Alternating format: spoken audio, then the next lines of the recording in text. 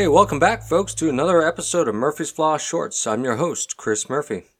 This podcast is focused on free speech and ensuring that anybody can say the things that are on their mind as long as it's not defamatory or inciting violence.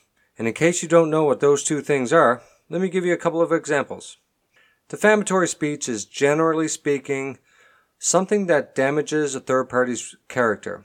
Now, this could be a person or a company. And in general, it requires somebody to make a false statement about somebody in some public forum that is negligent in nature and results in damages. For example, if I posted on Facebook that Hunter Biden did business dealings in Russia, Ukraine, and China...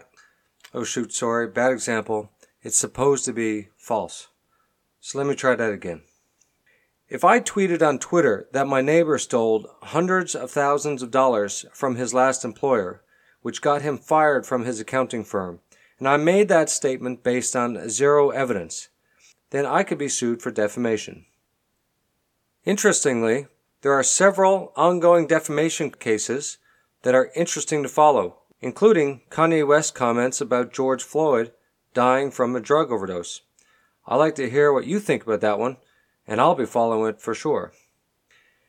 In the other case of inciting violence, that would be something like washed-up Canadian singer from the Matthew Good band, Matthew Good, saying freedom fighters from the Canadian trucker rally should be flown to Congo and shot by 14-year-old children with AK-47s as they exited the airplane. Yeah, in case you didn't know it, that's true. He's on video saying it. What a vile, sorry excuse for a human being. Now, if that's not inciting violence, you tell me what is. Wouldn't it be something if somebody sued him and drains him of all his wealth? That would be quite fitting. Now, that's really all that was prohibited in the realm of free speech. But as the world gets crazier and crazier, we're seeing such things as hate speech laws, which I actually totally disagree with, because those things are already considered in the current laws. But now we have protected classes of people and recently added gender identity in Canada. And while it may not exist at this current moment, without fierce opposition, there will be a day that incorrect use of pronouns will be an offense resulting in job termination and or civil penalty.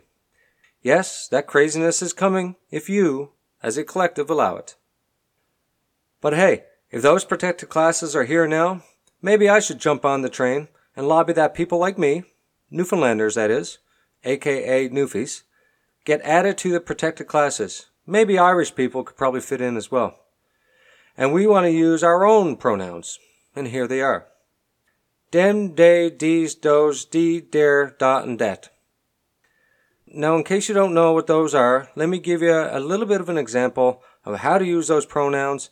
And let me tell you, any deviation from said use of these pronouns should be considered hate speech. The other day I saw the boys with buckfuls of capelin, so I asked them how they got those. And they say, what, these? I said, yes, them. Well, they said, down there off the beach, you throws your net out, hauls it in, dumps the fish in the bucket, and that's that. I said, right on.